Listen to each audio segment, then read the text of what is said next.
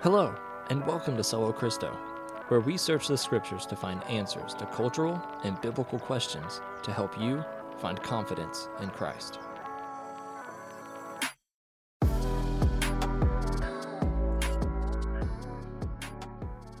All right, welcome back to Solo Christo. We are here with the full gang, full kit and caboodle today. We got myself, Johnny, and Will. Today's episode is kind of starting off something a little different for us. We're going to try is the emphasis, to instead of doing 1 hour plus episode, do something kind of broken down into two 30 to 45 minute episodes. And instead of releasing them bi-weekly, hopefully start doing shorter episodes weekly. Yeah. We did some polls, and it seems like that's what you guys kind of would desire. So we're going to do our best. No promises, but we're going to do our best. Yeah. I'm not hopeful. Oh, wow. But We're going to try to give the people what they want Yeah, as best as we can. as best as we can.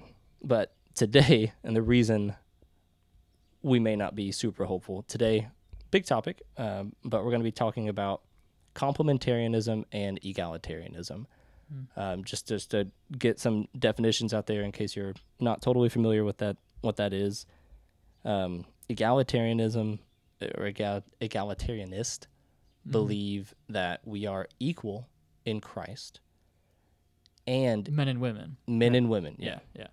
Yeah, I realized I never said that. Yes, that men and women are both equal in Christ in salvation, but are also equal across the board in authority and church roles and position within the home, within the church. That there's no differentiation in roles that come to authority. Basically, complementarianist would say that yes, we are equal in Christ. value. And in value, absolutely. But there are biblical roles and standards for men and women, Men and weapons. Yeah. that are different, but would complete or complement Right. each other. So to get into it, a kind of hinge point verse is going to be Galatians 3:26. So we'll go ahead and read that, and then we'll kind of dive into it. Galatians 3:26. For in Christ you are all sons of God through faith. For as many of you were baptized into Christ have put on Christ. There is neither Jew nor Greek. There is neither slave nor free. There is no male and female. For if you are all one in Christ Jesus, and if you are Christ, then you are Abraham's offspring, heirs according to the promise. Thoughts? Yeah, this, I actually heard it used even recently to, make the claim that this means that Jesus, when he came, he abolished all gender distinctions, right? That, the distinctions between the gender when it comes to, responsibilities and roles and such, that was all products of the fall. And that when Christ came, he, fixed all of that. And so within Christianity, there should be no distinction, because obviously it says very clearly here in verse 28 that there is neither Jew nor Greek, there's neither slave nor free, there is no male and female, for you're all one in Christ Jesus, right? The issue is that I think it's very clear that male and females aren't exactly the same. Right. I think that's Very evident. Neither yes. is Jew or Greek. It doesn't take away who they are. Right? Yeah. They're still, this is a Jew, this is a Greek. It doesn't erase that. They're not like, okay, this is, two humans and they're exactly the same. They still have differences. Exactly, yeah. Yeah. And the whole context of this chapter is speaking specifically to the inheritance of eternal life, right? We see that in multiple verses, verses 1 through 6, where it's just talking about, he's basically rebuking the church in Galatia for returning to a law or works-based salvation. Yeah. And he's making this claim that, look, you guys are all offsprings of Abraham, and therefore inheritors, Inherits. and you're all, because of that, you're heirs of the promise made to Abraham of eternal life. if you're in Christ Jesus, Yeah. right? And now the thing is, the reason he's using this language of saying, hey, you're not, there's no more Jew or Greek or slave or free or male or female, is because you could only be a true, full, direct heir if you were a free man, a Jew, and specifically even a male. There's only specific like the firstborn rights of that get passed down go through the male. And so what Paul's saying is he's saying, hey, look, when it comes to heirship, right, this promise that passes down through an inheritance through the offspring of Abraham, it doesn't matter if you're a Jew or Greek or a male or female, slave or free. Like, you're all one in Christ, right? It's by faith now. Yeah.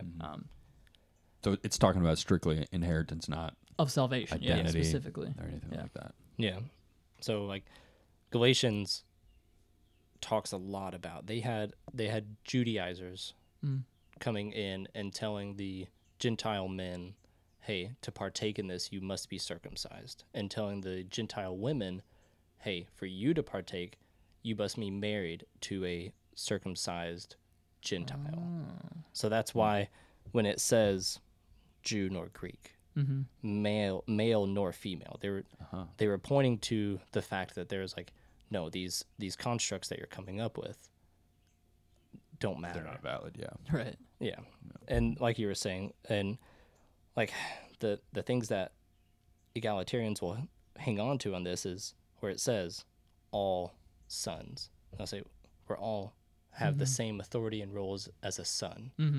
They'll go to no male or female. We all have the same roles, but nothing in this passage is talking about authority or ministry or anything when it comes to that. It doesn't mean that we are all equal son, or sorry, it does mean that we're all equal sons and daughters. It refers to all believing and being equal in the inheritance equally as firstborn sons, how you were talking about with the inheritance. Yeah. Because Christ is the firstborn son, and we are equal inheritors of his sonship. When Christ calls out Abba Father, through Christ, we all equally are able to call that same thing out. Yeah. Now, that full inheritance. Yeah. In him, we are all counted as firstborn sons in terms of inheritance. That's awesome. Yeah. That's so cool. And as well as just that statement of in Galatians, the verse 28 in this third chapter, where it says, for you are all one in Christ Jesus, right? That specific statement, for you are all one, in the Greek, it appeared about 17 times in Greek literature that we've been able to find within the 300 years of Paul writing this. And in all 17 times in Greek literature, that phrase, you are all one, not once in any of those cases did it ever apply that you are all the same or that you are all equal in every regard, right? It always refers to a diverse group that shares one thing in common.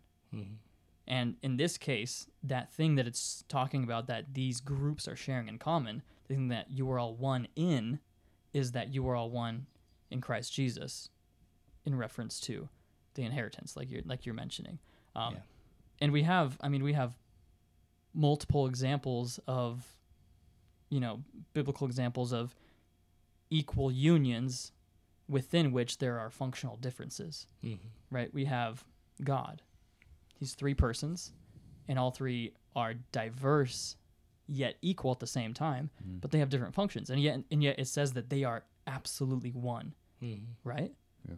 But that doesn't mean they're all the same. God, the Father, the Son, and the Holy Spirit, they each have functional differences. Just the same, the church, it's one body, right? I mean, we read in Jesus' high priestly prayer in John 17, I think it is, where he says, like, just as that God is one, you also, as the body, are going to be one with us. Yeah.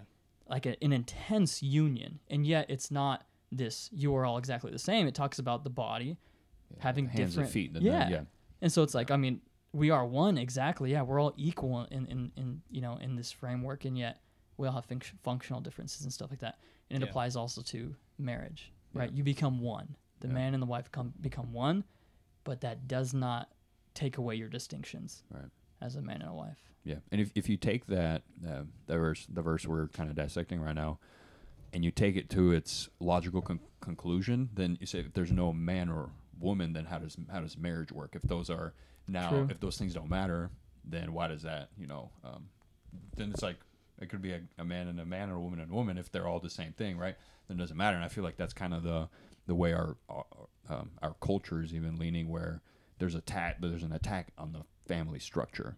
Yeah. And Yeah. I believe there's an attack on the family structure because it's a God created institute where it's a man and a woman. They get married. They create this covenant. Also, because it shows the covenant that God has with His church. We are His bride, and He is the groom, and we are married to Him. I believe that's why even the institute of marriage even exists, is for us to see that relationship that we have with Christ. And I feel like that's why like the devil is attacking the family structure, is so that can be broken, and then just to destroy that whole image. So I think it's a very slippery slope when you use that kind of that way of dissecting that verse. Right. You could take it a little bit too far, and it gets really slippery, and you're like, oh, okay, well, but we didn't mean that far, just like up to this line. It's like, well, you gotta consider all the options. Yeah. Yeah. So just to put it out there, we all talked. Each one of us does fall into the category of complementarian. But as we'll find out, complementarian there is kind of a spectrum of it, and we don't really know where each of us, the other one, falls on it. So it'll be fun to kind of figure that out. We're able to read scripture, and through the duration of this podcast, this will be the lens that we're reading these scriptures through. So we do all share in that viewpoint, being all complementarian. I'll read a little John Piper quote on what he kind of says that is. The intention of the word complement or complementarian is to locate us between two kinds of errors. One, the abuses of women through male domination on one side, because there are people who will try to hold to this complementarian view and take it to the far extreme that is abusive.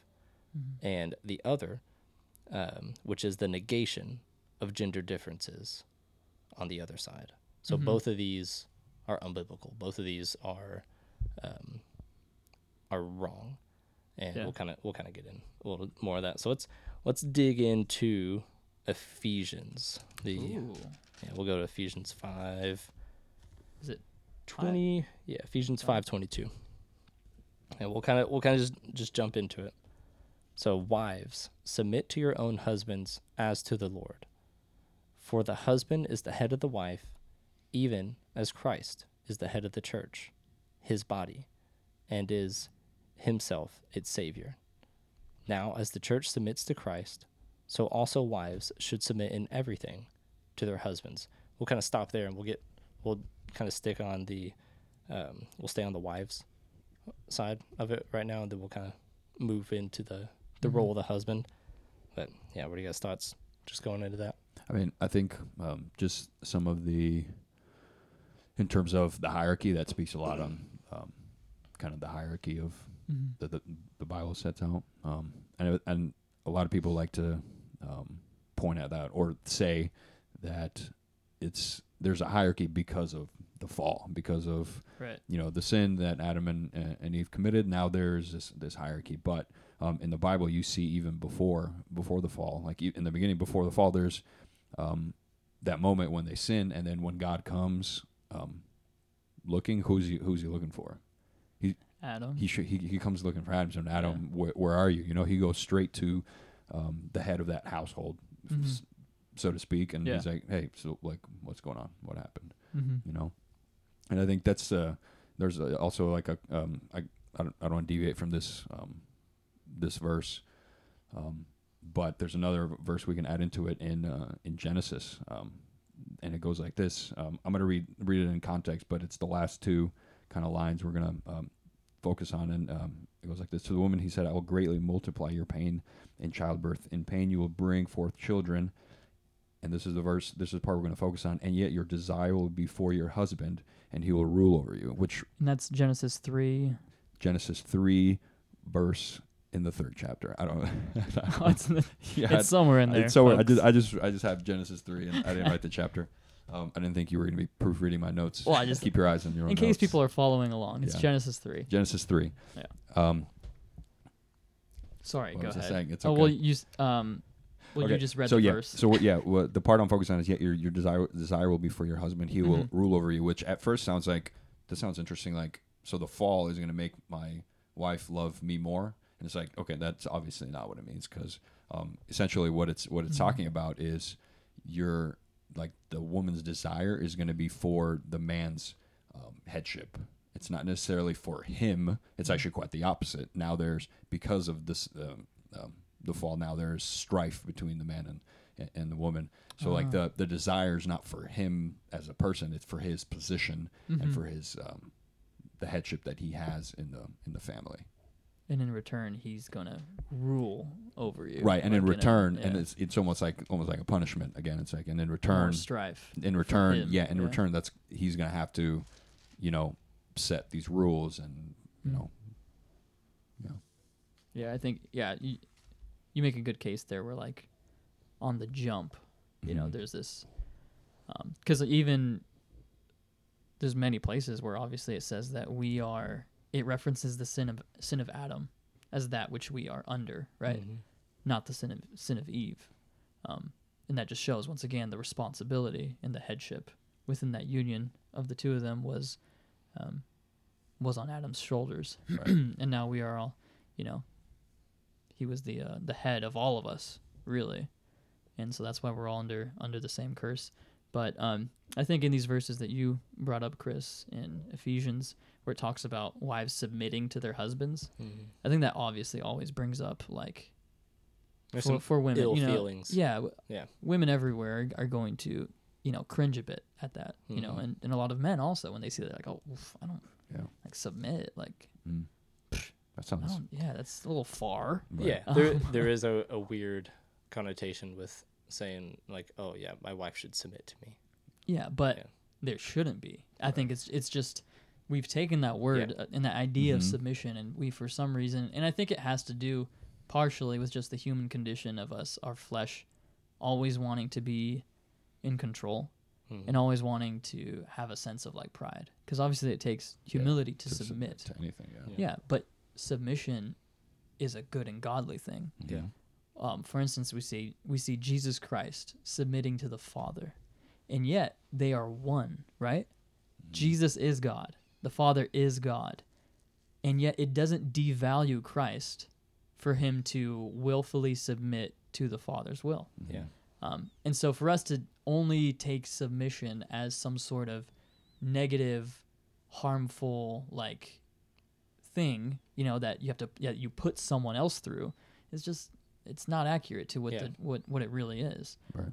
Submission is a beautiful thing. Yeah. It is a good thing. Yeah. It is a humbling thing. It bears fruit when done rightly.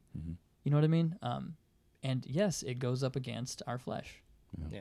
But Yeah, we're called to a higher calling. yeah, it's a beautiful thing when you realize that you're imitating Christ, when you're submitting to your wife, or if you're you're submitting to your parents, or even submitting to your boss, to anybody that's over you. We don't look at it that way, and in our culture, it's very different, right? Like it's looked at as a lower position, a demotion. I think it's all perspective, and it's just, I feel like it's the culture that's also had a little influence on us. Because even me, like, I know this is true, like it's written in the Bible, I know this is how it is, but even like talking about it, reading it, there's this inside, you feel it. It's like, it's like, does that have to, like, can it be said a different way? But it's true, but it's I think it's the influence that the culture has had on us, where like we've just been bombarded with this, like, oh, this is wrong, like, Absolutely. Yeah. I think if you look at it from the perspective that you're imitating Christ when you're doing this, like it changes everything for everybody, the male and the female in the situation. Yeah. Submission wasn't always viewed as badly as it is today. Culture does play a big part of that. For sure. And there is a sense, you guys brought up several of them, but there's a sense that all Christians are to submit to something. Yeah. Like all Christians are to submit under the authority of their local church, their elders. We're called to submit to, our governing authorities. Yeah. Why? because it says that God has placed them in that position and placed us in the position of submission to them. Mm-hmm. So we are honoring Christ in that way Yeah. to submit. But how you were saying too, like when, the most modern day women, when they hear, submit to your husband, there's immediate negative thoughts to that. And for the most part, I understand that there are several avenues and aspects of that, but I mostly blame men for that because men have not taken up their responsibility. The second half of this, which we'll get into, but they have not taken it seriously, and they have not taken their role as a husband and as a leader as seriously as they can. So most women cannot imagine submitting to the type of men that they see around them. Absolutely. Yeah. So that may be a good And transition point to that. I don't know if you guys wanted to add to it. And I love the bravado, and by love I mean hate. the bravado that men have when they read, like, when God created Adam a helpmate, He created Eve, and and it's like you look at that, and then at first you're like, oh, like He created like a helper for me. But it's like if you want to look at it like this, it's like God looked down from heaven on Adam, and he's this dude, Son, you need probably shirtless, riding he's probably on a rhino, running through the fields. Like, he's got a huge mustache, a spear probably. Okay. And you would imagine God looking at me like, what's a spear wow, for? Because he wasn't eating meat. Don't worry about it. He's spearing plants. That's how he got the bananas off. And you can look at it this way if you want. It's like, and so God sees this and He's like, oh, like this dude's gonna be fine. Like he's great. Look at him. And it's like, no, it's the other way around. He looked at him, and this is the only time when God said, what He created is not good. Like this boy ain't gonna make it. That's the way Vody Bacham says. That boy ain't gonna make it. That boy ain't the gonna dog make ain't it. gonna hunt. So it's actually, it should work for our humility and humbleness, where God looked down on us. He's like, he's not gonna make it on his own. So we don't get a helpmate because we were so good and perfect. So now we just get this servant. It's the other way around. Like without, it's not like a hat this, to wear. Yeah, exactly. It's without this other half of us, I guess you can say, like we like to say in our culture, our better half. Without Eve, Adam would have never made it. He needed that help, and it's not for Adam's for him to boast, and it's not for Eve to look down on herself, or for Adam to look down on her. That's good. Yeah, and I mean the whole thing of that word when it says that He created for him, help. A helpmate, yeah. It's the what is it in Hebrew? Ezer, I think is how it's pronounced. And God is often called in Ezer for His people. Yeah, it means help. Just like, if I'm laying out on the ground bleeding because I cut my hand on a cup washing dishes, and I call for help, good husband right there, and 911 shows up, I'm not like, y'all bums. Like, I need help, and I'm so glad that they're there, and they're gonna save my life. Yeah. You know what I mean? You're gonna be thanking them. You're not gonna put yourself above them. Like what? And once again, it's this strange mentality of ours to like, we see that we're like, oh, he a helpmate. Oh, it's such a bad thing. It's no. There's so much value in being someone who has been given the like mandate of you are that person's helper. They need you, right? And you're gonna help them. Like you are gonna be the one that fills in and uplifts and supports that person. Because without you, they're gonna topple over, like you said. Yeah. And God Himself calls Himself that to His people. So it is not something to be taken lightly. It is not something to be like that's like weak and however negative to be looked at. Yeah. It's an amazing thing. Yeah. And women have an amazing role and responsibility in a marriage to be a help to their husband. Right? And it's a high calling. It's not a low calling. It's not like the husband has the greater calling and the woman has this lower calling because she's unable or this or that. No. She's so capable, right? Women are so capable and strong and beautiful, and my wife's beautiful. Bella's on the other side. I'm about to go on a little right like yeah, she's listening. I think people nowadays call this simping. Yes, I don't know what that is. that is what it's called. I don't understand it completely, but can you explain it? You can't. You don't. You won't Oh, okay. understand. The people who know will know. Mm-hmm. If you know, you know. But yeah, like let's just take a moment to really like celebrate women, because it's so often that, to our shame, these verses are used to belittle women and throw them in cages of some sort, and they have throughout millennia as well, in real ways. So we want to say, as complementarians, we are not against women. We want to celebrate women and say that, man, they've been given such special roles and responsibilities and giftings that God has created them with, that they can thrive in, and in turn, society thrives because we need them. Yeah. And I feel like so many women especially don't hear that or experience that, and have experienced the opposite of that they've experienced, or they have an experience where their example, whether it be growing up in their home, whether it be their husband, whether it be the church that they were in, whatever, their experience with that is nothing more than an abused power trip, basically. Yeah. And they'll try to, back up those power trips, or, some control freak or something. But yes, it's especially hurtful when scripture is used to try to back up those actions, because that's when it comes back to, if you try to read someone's scripture and they hear, "Oh, wives, submit to your husbands," that's where that, those scars come into play, where it's like, I've heard that before. Yeah. And what they reel back to, was not an experience with someone demonstrating biblical manhood. They experienced someone sinfully using scripture against them, where they shouldn't be. Yeah.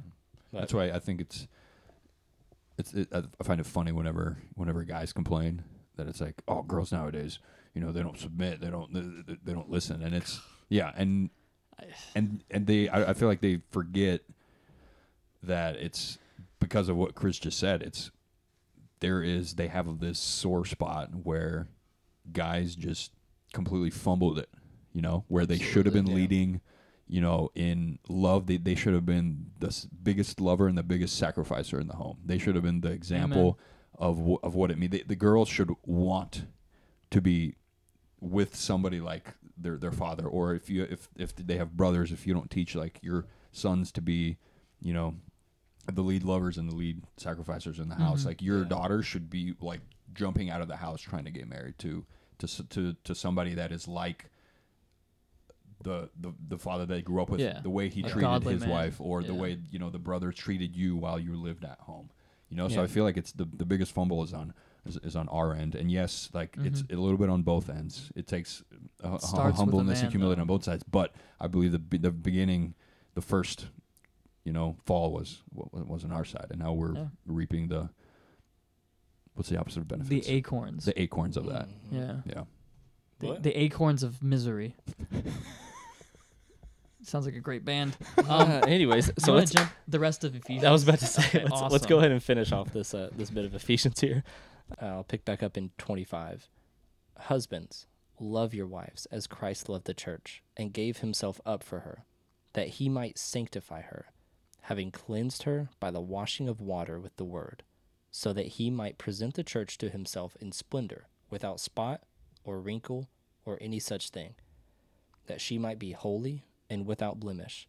In the same way, husbands should love their wives as their own bodies. He who loves his wife loves himself. Thoughts?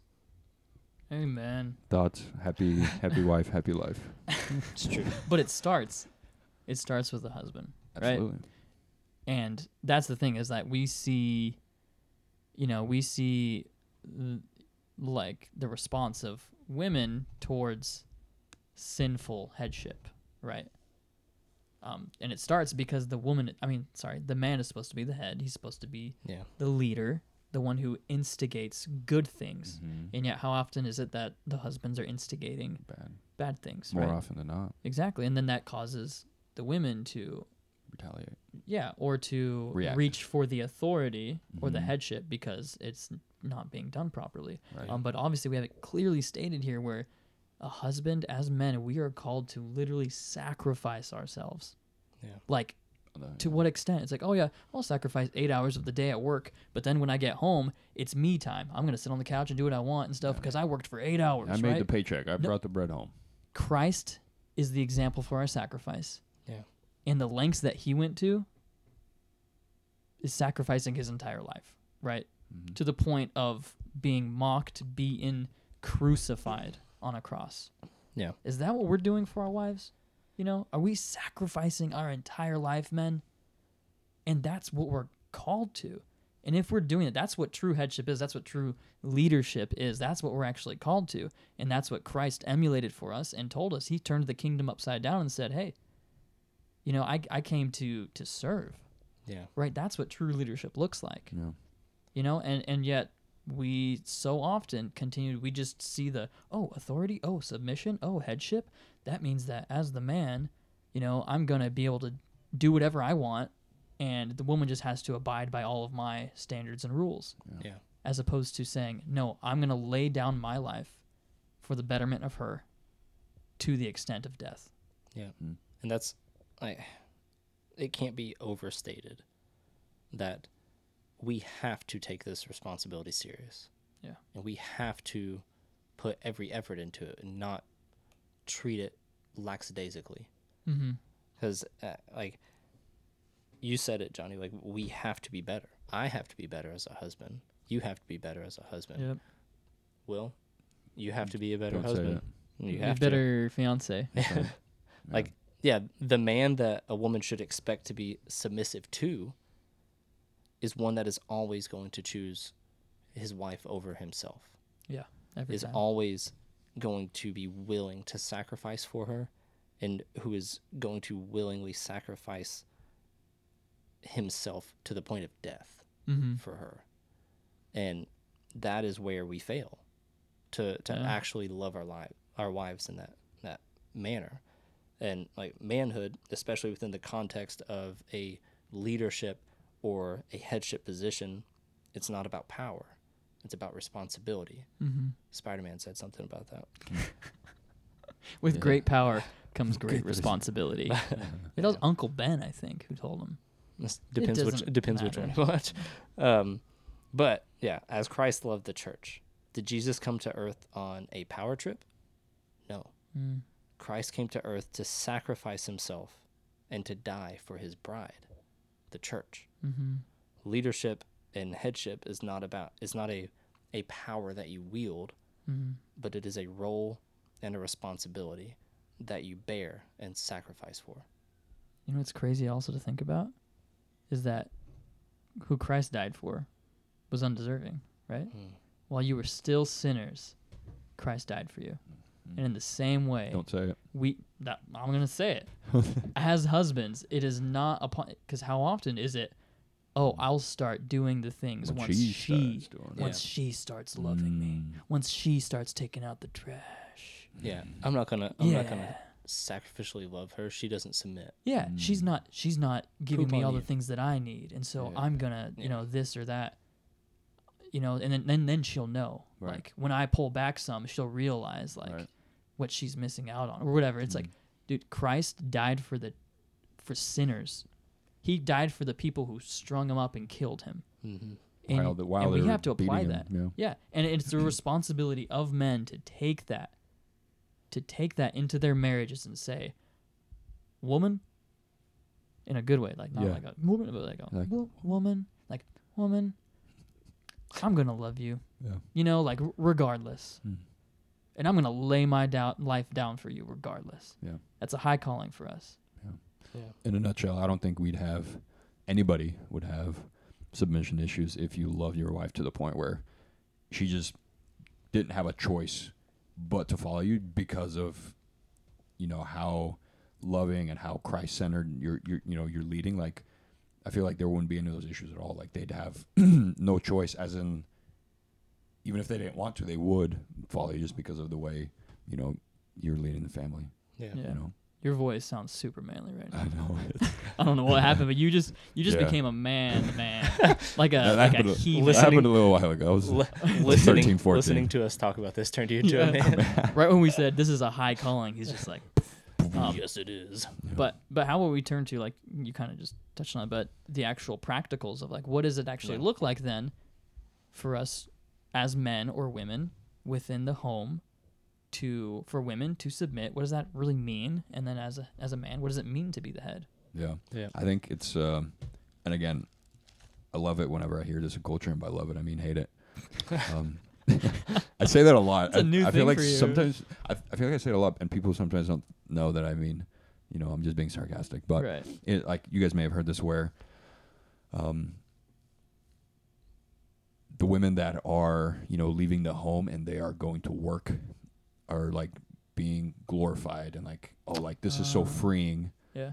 And they're being like pat on the back for being like, way to go, way to invest your entire life into your boss at Hobby Lobby, and to push his his career, his business, his family, when the higher calling is to raise your family, like raise the next generation of Christians, raise them to where they're Bodie likes to call his kids ballistic missiles.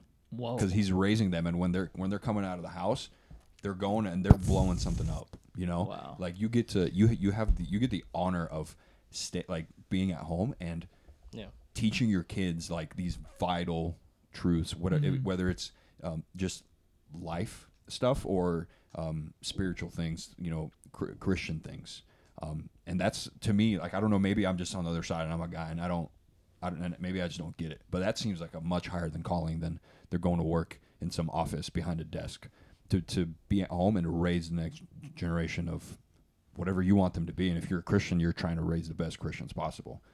That is a huge calling, I think, that people don't really understand. You're raising the next generation of Christian people. Go ahead. It is a devalued position in today's society. Yeah. Like Sadly. if I like, my wife is, since we've had kids, has mostly been a stay-at-home mom. She's been blessed recently this past year with an amazing opportunity that's been super good for her, for our family, and for our kids. To where, like, she's a part-time teacher, I guess what you want to say. There's like a preschool type program that she works at that my kids also get to go to. It's at a church, so it's Christ-centered stuff, but that has been such a blessing. And it is greatly important not to undervalue the work that is done in the home. Yeah. I was going to read Titus 2, the beginning of Titus 2. Older men are to be sober-minded, dignified, self-control, sound in faith, in love, and in steadfastness. Older women, likewise, are to be reverent in behavior, not slanderers or slaves to much wine. They are to teach what is good, and this is the part that kind of goes along with this, and so train the young women to love their husbands and children, to be self-controlled, pure, working at home, kind, and submissive to their own husbands, that the word of God may not be reviled. And then it goes into some stuff for younger men too. And a lot of people, again, get salty about the and so train young women to love their husbands and children, self-controlled, pure, working at home. Like they kind of freak out at that. And there's a reality where it is undervalued to work at home. 100%. Yeah. But there is also a reality to where just because it says women are to work at home, it doesn't mean like that's the only thing that they're supposed to do. Like, it does not. Like Scripture doesn't anywhere say, "Oh, women aren't allowed to have jobs. Women aren't allowed to leave the home to do anything else." Like that's silly. I mean, You'd be surprised. well, I mean, How silly it can get. everyone everyone wants a good like Proverbs 31 woman. Like I got me one. Proverbs 31. Ooh. Did you get you one? I was gonna say 2, but that Oh, wasn't that the right was- Yeah, joke. yeah, that one wouldn't have landed. Wrong crowd. I got me 1. That's for your other friends. Anyway, sorry, Chris. But like Proverbs 31 woman was an entrepreneur. Like she made money and sold things. Like she was an entrepreneur. Lydia in the New Testament works for a living and uses that money to support ministry efforts. Yeah. Priscilla and Aquila are tent makers with Paul. Mm-hmm. And the notion that women shouldn't work is silly and it's not biblical. Yeah. So if that's something you're hearing, you just poop on them. But don't get me wrong, men and women Gonna bleep do that out. both have roles and jobs within the home that they are tasked with by God. And it throughout most of human history, work also wasn't done in the setting that it is now. There wasn't the men went out to a 9-to-5 job, they commuted to work and stuff. It was, your work that you did, especially men, but women too, within the home was just how you survived. Literally, yeah. Yeah, like my grandparents were farmers. They mostly grew tobacco, but they grew other things too. And it I'll was bleep that out too. yeah, the old tobacco. But hearing my parents talk about how they grew up, it was they would wake up before sunlight, go out, and they would be working the farm all day, especially in the summers when they were out of school. Yeah.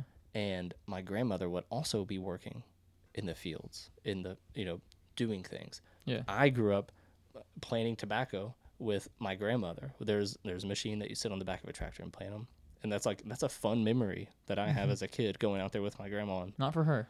planting those. Yeah, probably not. It was her 9,000th time of doing it,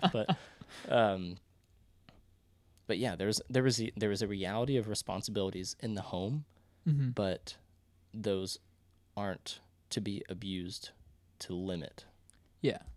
They're women not. to a certain position. They're not exclusive. Yeah. It's funny how people can take that one thing, teach them to work at home, and it's like, oh, therefore that is all they're allowed to Yeah. do. It's like, no, what? Yeah. It's like, so if Scripture said that, like, teach your young men to be, elders, it's like, oh, I can't be anything else. Yeah. Like, Yeah. I'm not going to be a musician, not this, not that. Like, Yeah. no, what? It's just saying that there's an emphasis on this for women, right? For It is women to make sure that as women, they are tending to the family Yeah. and to the home, right? And that doesn't mean that, but men aren't going to be working at home or tending to their family, right? Once again, we don't have that anymore. Why do so many people suddenly imply that and add that to it? There's so many, sadly, believing families where the man believes that he works an 8-hour job and then comes home and he's hands off. Yeah. And it's like, wife cooks dinner, wife cleans everything, wife does everything at home, and I work outside of the home. Yeah. These are primary roles and responsibilities. They're not sole roles and responsibilities. Yeah. It's not something where there can be no overlap. It's not something that's stated this is the only thing that you can ever do. Yeah. It's more so saying for the women, like, hey, for you, like, ensure that this is being done. Like, you're being called to this. Like, women are able to nurture children in a way that I will never be able to. Yeah. I can't give birth to a human baby or any other animal, That's controversial. right? Well, I can't. No matter what can't. anyone says, Yeah, you cannot. I cannot nurture and nurse a child, but women can. What an amazing miracle, Yeah. right? And so they're called to that, and that also doesn't end, at the age of 1. That continues on, where women are called to mother, and to tend to and to be a help to the husband in the home, in those ways, right? Yeah. What do you guys think about men? Not what do you guys think about men, Whoa. but men are called to, I would say, practically speaking, it can be summarized as to provide and protect. Yeah. Right? Mm-hmm. Men have been called to provide and protect, and that's what headship looks like. It looks like the man laying himself down first, right? Putting himself out in front and saying, I am going to take care of the responsibility of providing for our family and protecting us. I feel like we talked a lot already about the roles of the man when we were talking about where we fumbled our responsibility. I think, Big time. yeah, big time fumble. Yeah. And I think we made it pretty clear that that our role is to love the most, to serve the most, to do all those things, and that it's essentially as an umbrella term. That's kind of out of those things, all your responsibilities will kind of flow out of like your willingness to serve and your willingness to love. Like I feel like because if you start putting distinctions, like, oh, you do this, and then it's like, oh, okay, what about all these things? But if you just if you look at it, hey, I need to serve as much as I can, I love as much as I can, and then wherever those things overlap, cool, that's fine. But I think the best way to look at it is to like, I'm going to serve as much as I possibly can, and I'm going to love as much as I possibly can, and I'm going to do everything I possibly can to provide for my family, whether that's in deed, as in like doing things at home, working extra, whatever that might look like for your situation. Yeah. I think if I add anything, it would be a little repetitive, and for the sake of halfway keeping this somewhat of a shorter episode, let's just hit a couple. How does this relate to our confidence in Christ? We do want to wrap up with that, and kind of wrap up the part one of this episode. Next episode, we'll be getting into different roles within the actual body of the church. Kind of talking more about that. Yeah, that one's a little more spicy. So bounce it over to you guys. Confidence in Christ, just kind of quick little summaries. Absolutely. We can just find so much grace in what Christ has accomplished for us, right? As we seek to, for us as men, to seek to lead in our homes, we can find confidence in the fact that Christ has done everything perfectly in our stead, right? We are completely and perfectly righteous in what Christ has accomplished on our behalf. As well as that, he will empower us and teach us to love as he did, right? We don't have to just look at what he did and then it's this big old we've called it daunting. Yes, it is in one sense, but with God, all things are possible, right? Yeah. With God, it is possible. So find confidence in that. Find confidence in that Christ, what he's called you to, he also equips you to. Awesome. Yeah. Awesome. Well, amen. Yeah, we'll see you guys in a week with part 2 of complementarianism and egalitarianism within the body of the church. Thank you for listening to Solo Christo. We hope that you found this episode insightful and encouraging to your walk with Christ. Please consider leaving a review, and feel free to check us out on Instagram to continue the conversation and weigh in on future topics.